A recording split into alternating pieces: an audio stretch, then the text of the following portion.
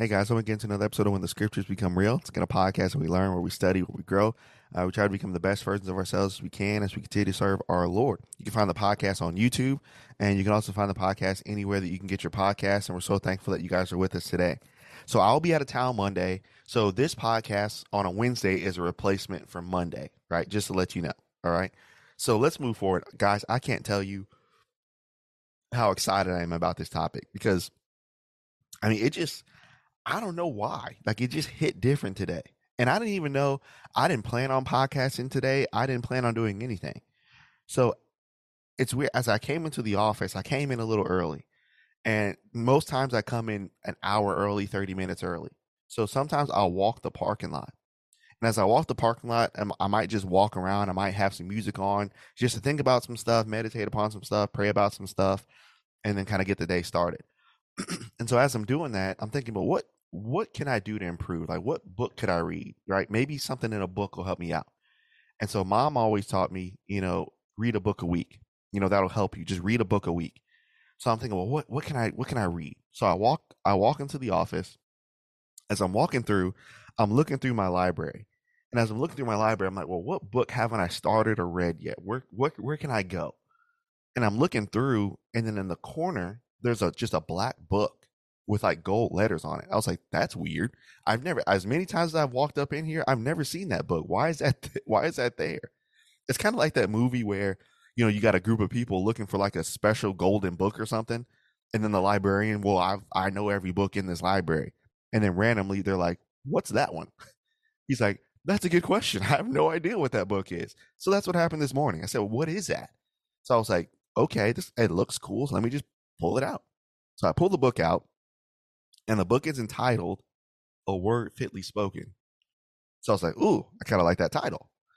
So I looked through and I looked through some of the chapters, and some of the chapters, are on withholding your words, saying the right words, making sure you know how to season your words, right? All those things, which are great.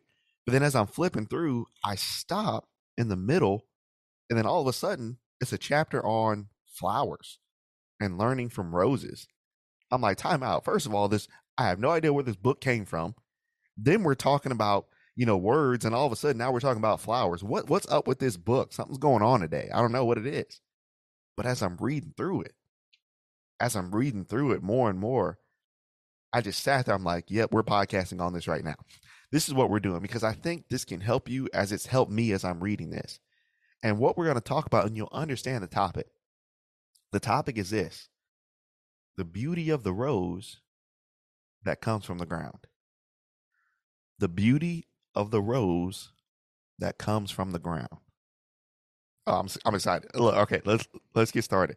Okay, so what I'm gonna do, this, like I said, this isn't organized, so I'm working through here, and I'm just, these are my thoughts as we're walking through. So this isn't like a normal organized thing. This is literally me sitting down, pressing record, and we're going. Okay, so think about this. So if you've ever been to our building, like we have a concrete parking lot, and then we have a plot of grass next to us. So think about your church building, but here's how ours is described. You come in, you got the parking lot, and then you got a plot of grass on the side. So imagine you pull in one Sunday or Wednesday, and on the side where that grass is, the whole plot is a garden full of roses, right? I mean, I'm talking about they're red, they're fragrant, they're beautiful. The color is just gorgeous, right? So that would be a beautiful sight to see, wouldn't it? Every time you walked or, drove to the building. Beautiful. Even driving past it, you would have to look, right? But then imagine you pull up and you go to your normal parking space here at the building. And as you go to your normal parking space, you come up and there's a crack in the middle of your parking spot. And as you get out the car, there's one single rose that grows out of that crack. But here's the thing though. That rose is just as red, if not redder, if that's a word. It's just as beautiful. It's just as fragrant. It's just as great as those other ones. But what's the difference between that single rose and those roses that are growing in those gardens, in that garden? Those roses that are growing in that garden, they're excelling and they're growing in the environment that they're supposed to grow in. But the one single one, you don't think about planting a garden in concrete, do you? But somehow, the hardness of that concrete, it grows and it flourishes as if it was growing in that garden. So now think about you and I, the beauty of the rose that comes from the ground. So what we're going to do and I'll just kind of read just a little excerpts and we're going to talk a little scripture as we're going through this. But what it's going to do, this book is going to give us a picture of the beauty of the rose, but it's also going to give us a picture of how the rose should be like the Christian, right? I mean, as I'm sitting here, I'm like, this is a great thing to hear today. I mean, this is just the perfect thing for encouragement today. This is great. So now, look at the first attribute of the rose. Number one, the rose is beautiful. All right.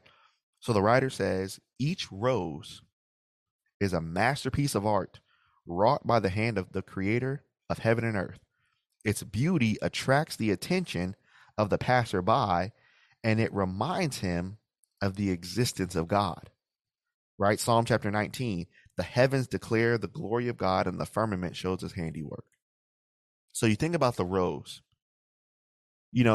for those that have, spouses, for those that have, boyfriend, girlfriend, whatever, when you receive a rose, that's a sign of love, isn't it? Does it have to be a bouquet of them? Nope. What if you just get one? One is just as powerful as a bouquet, isn't it? Because of the single beauty that one rose brings. So notice what he's saying here. Each rose is a masterpiece. Guys, did you know that you are a masterpiece made and created by our Creator? What this world, and sometimes what we're good at doing for each other, we're so good at trying to make you think that you're not good. We're so good at making you think you're not good, or you're not good as this. But you are valuable. You are a masterpiece. You are a work of art. And so you are precious. You are valued. The Lord deemed you as worthy, as a royal priesthood, that he writes in Peter. So the thing about the rose is it's not out of an arrogance. It's really almost not even out of a confidence. It's because the Lord says I am, therefore I am. So the rose understands, because I was created by God, God made me beautiful. Guess what you should think about yourself? That's what you are. Y'all hear what I'm saying? Y'all are beautiful. And so notice this. The New Testament is filled with exhortations to the children of God, charging them with the responsibility to live a life that others will see Christ in you. Right? So watch what it says here. As the lovely rose attracts attention. So if we're driving up in the building and this plot of grass is all roses, it doesn't matter what's going on around it, behind it, in front of it, how many cars are in the parking lot, how many people are out there. What's the first thing your eye's going to see? Your eye is attracted to that rose. So as the lovely rose attracts attention and reminds those that look on it that there is a God, so should the life of the Christian be, to the glory of God, causing those that behold such beauty and strength of character to glorify God. You think about the rose, how it attracts that attention. The rose is not doing anything. It's not swaying in the wind. It's not making noises. It's not even, the plant itself doesn't even move like that, but it just stays still in its beauty. It doesn't have to say it's beautiful. It doesn't have to convince it's beautiful. It just is. It just is. So the way that you live your life, the way that you try to let your light shine, Matthew chapter 5, do you have to boast around that you're beautiful? Do you have to convince that you're beautiful? Do you have to try to tell people that you're valuable? You just are. You just are. Just be. And I understand more and more why he says just be still. Just be. Why are we spending our time trying to tell other people the beauty that you have? Why are we spending time telling people the value that you hold? Why? Just be. Just be. So here's a misconception, and I've even fallen into this sometimes. So we understand Matthew chapter 5. We understand that as we live for Christ, as we strive to be what he wants us to be, not perfect, still falter, still failing, and still sinning, but not living a life of sin, but still at times finding ourselves in sin. As we grow and as we try to be that person, sometimes we don't like being deemed as that guy, that person, right? So sometimes we take things like, you're different, or, you're this, but I'm not this. You know what I'm saying? Sometimes we take that as like what's the word? I mean, sometimes we don't even take that as a badge of honor. We almost take it as like, why do I have to be so different? Why do I have to be so different? But here's the thing about it. As you look at the rose embraces how different it is from other flowers. So when you think about it, the rose attracts beauty because it's different. So with us, as you work for Christ, as you try to be what he wants you to be, among those that are not Christians and even among those that are Christians, guess what? You stand out. You stand out. And as you stand out, yes, I know it's easy to want to be like everybody else, but guess what standing out allows you to do? Standing out allows you to be that rose. It allows you, as you work and as you try to be what the Lord wants you to be, it allows you to draw people to you so that you can draw people to Christ. But sometimes we don't like that. We don't like to be that single rose coming out of the concrete because I want what the other roses are doing. I want to have what the other roses have. I don't want the responsibilities of this one rose. I just want to be like all the other ones. Well, wait a second. If that's the case, then can you show the real beauty that you have and really show Christ's beauty? The beauty of the rose that grows up out of the ground. So now, think about it. So if you're coming into the parking lot and you see that bed of roses, but then you see that one that grows up out of the ground, if you had to pick one, which one would you pick? The one that grows out of the concrete. Because what's different about the other ones? This one, though. So imagine you had a girl, imagine you had a guy, you want to give them something. You're going to pick a rose that's just like everybody else? Or I want that one. I don't know why this is different. It looks like everyone else's. But this grew and it flourished here. I want this one. I want to give my significant other this one. There's something special. I don't know. You got that feeling about people sometimes. I don't know what it is. There's just something. There's something about him. There's something about her. I can't explain it, but they're different. There's something about them. There's something about her. And you pick it. And now you see that beauty of that rose. So number one, the beauty of the rose that grows from the ground. Number one, we are to show our beauty because that's what God says we are. And that's what we are to show so that others can become to know Christ as well.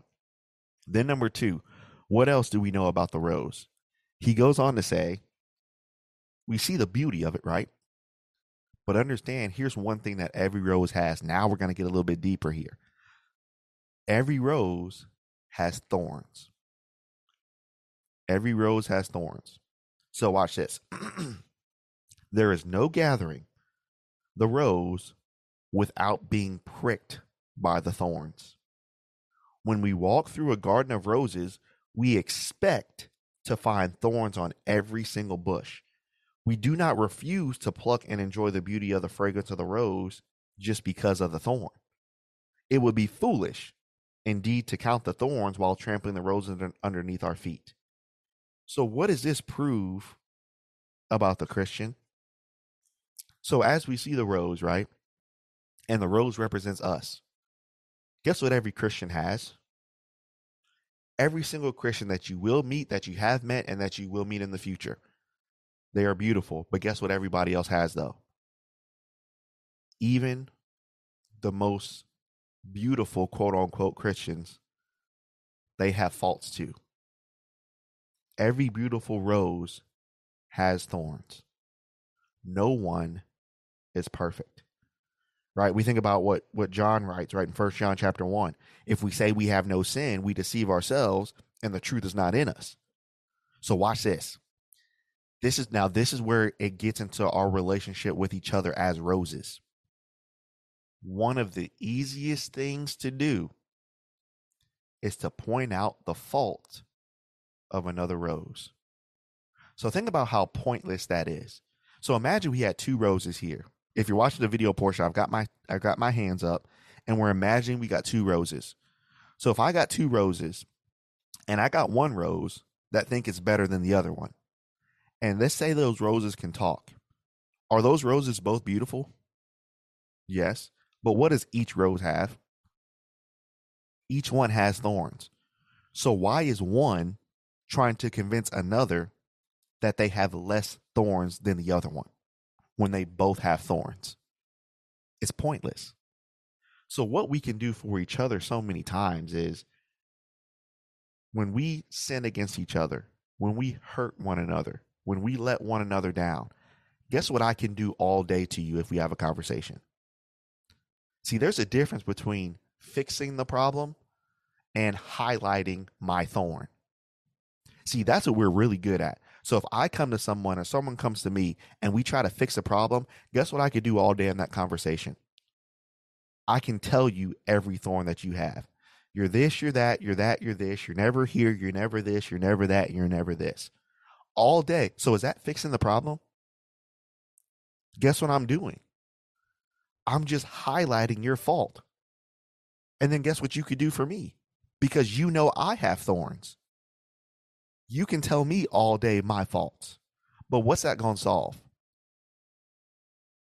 What's that going to solve? Nothing. So watch what he says here about that. It does not take a smart person to do that. But watch what he says here. But it takes a big heart and an alert mind to discover the virtues of another, even underneath the fault.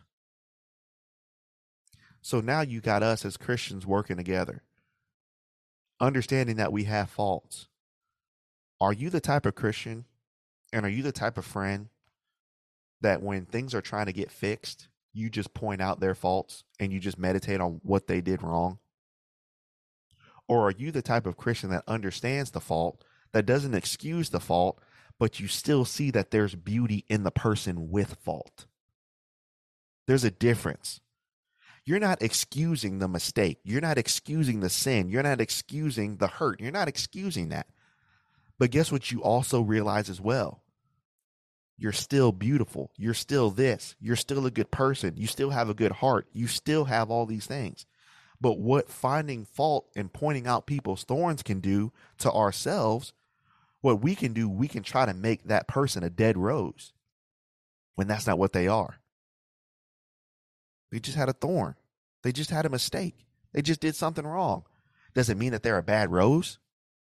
Does it mean they lost their beauty? But what can we convince ourselves in our minds?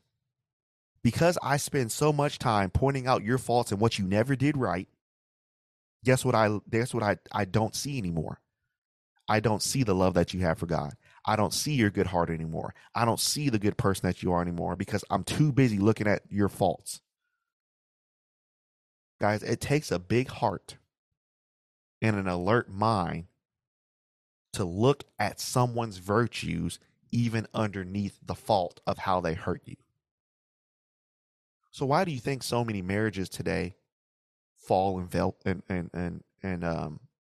falter? Because we become professional thorn pickers. We're professional at telling everybody how and why they're wrong, rather than understanding why they were wrong, trying to fix the problem, and elevating the beauty that they have. So we can't live 1 Corinthians chapter 13, verses 4-6. Because we're not bearing all things, we're not hoping all things, we're not believing all things, we're not enduring all things, but rather we're pointing out all things.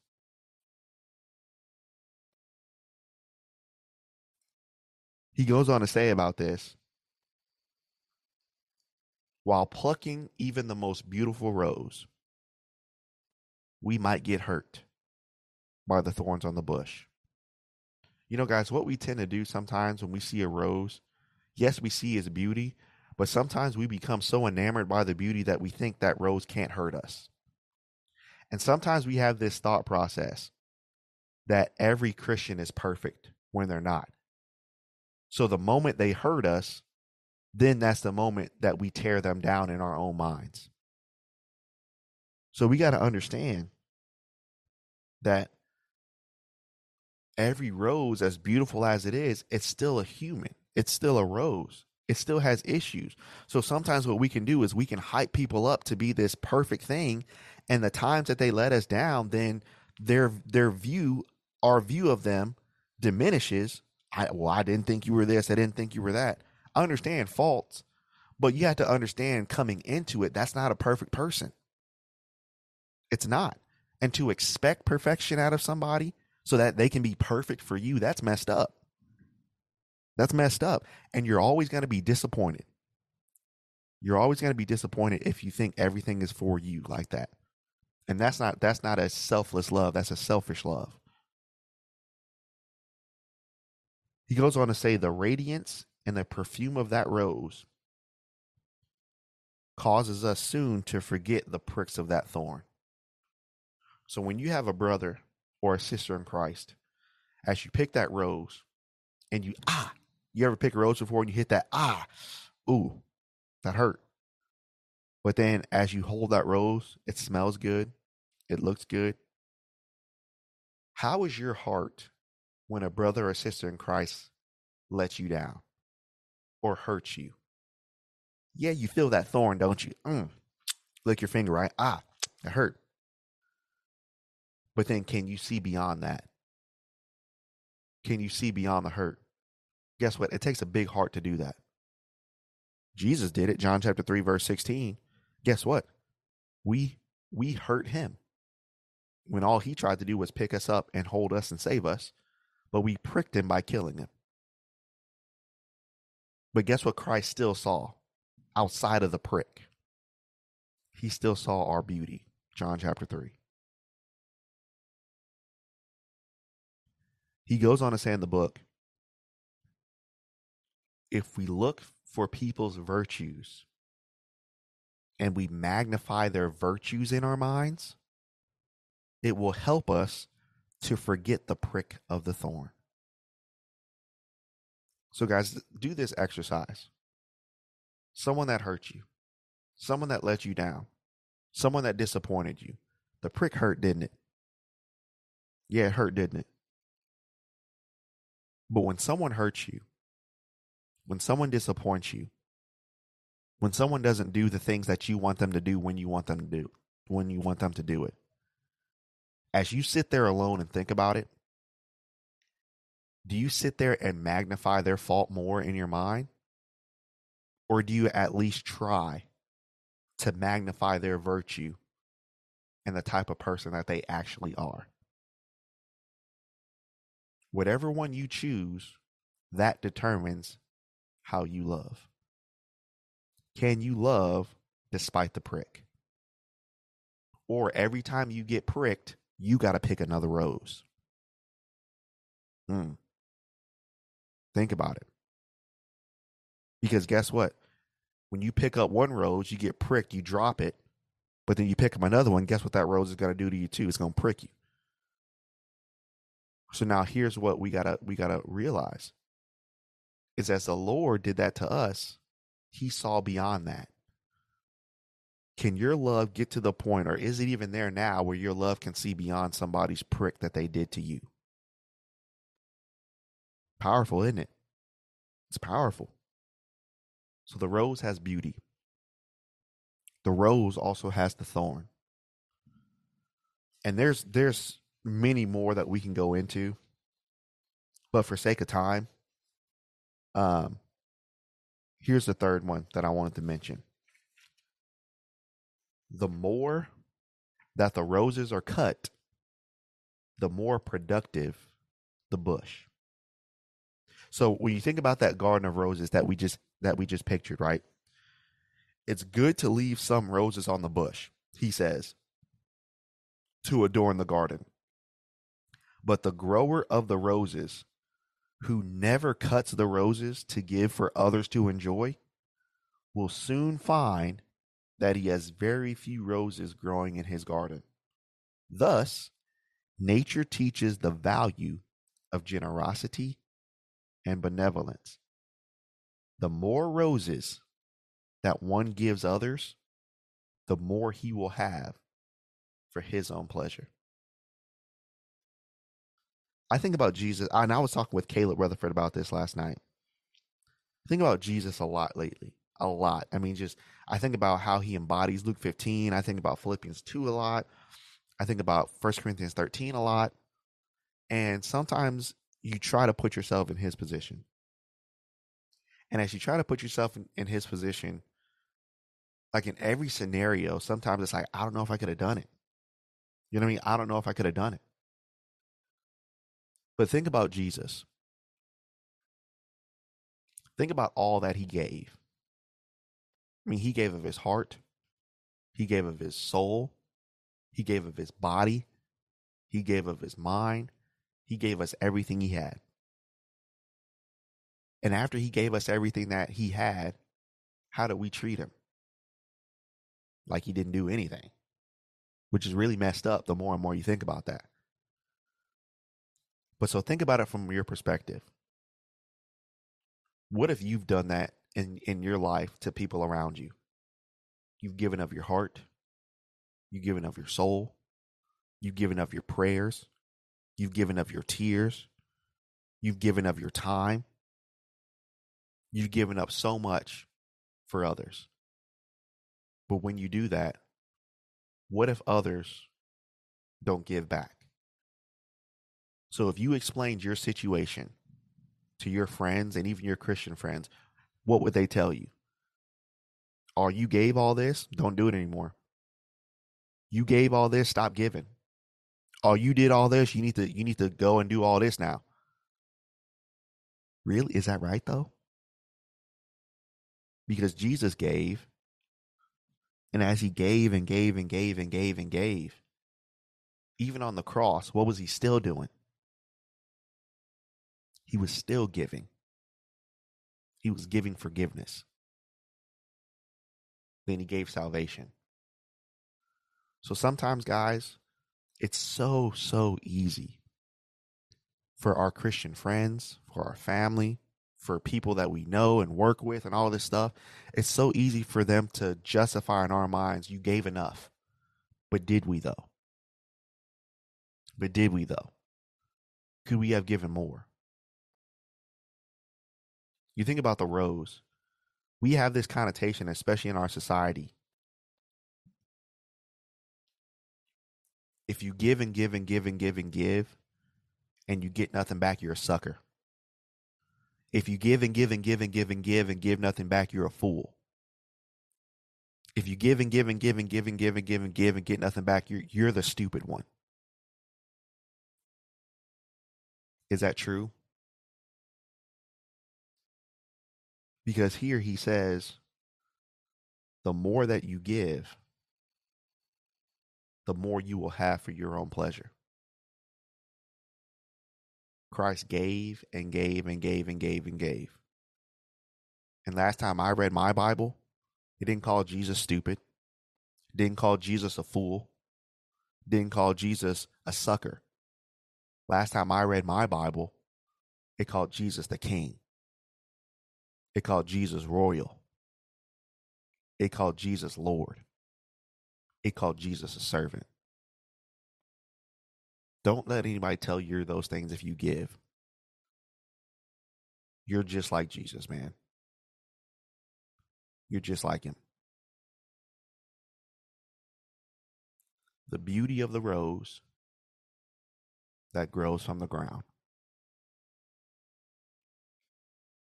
You know, the more and more I think about it, guys, I saw something the other day, and I think I put it on my story. If you want to be like Jesus, and you want to be like that rose that grows out of the ground, God will put you through the situations that Jesus went through. But you think about the song that we sang, I think it's called Above All. And it describes Jesus as like a rose trampled on the ground. He took the fall above all. And he thought of me above all. So even in his dying moments, Jesus was still giving. The more and more I study on being like God and being like Jesus, it's not necessarily contingent on other people doing and giving to me. Now, is that nice? Absolutely. Is that icing on the cake? Absolutely. Do you not wish that doesn't happen? You want that to happen, but it's not contingent on it. What is contingent on me and you being like Christ is, can I give to you when you trample me? Can I give to you when you hate me? Can I give to you when you despitefully use me and persecute me, like Matthew chapter 5? Can I show you love then? Can I show you love when you prick me? That's how you really know if your love is defined like his.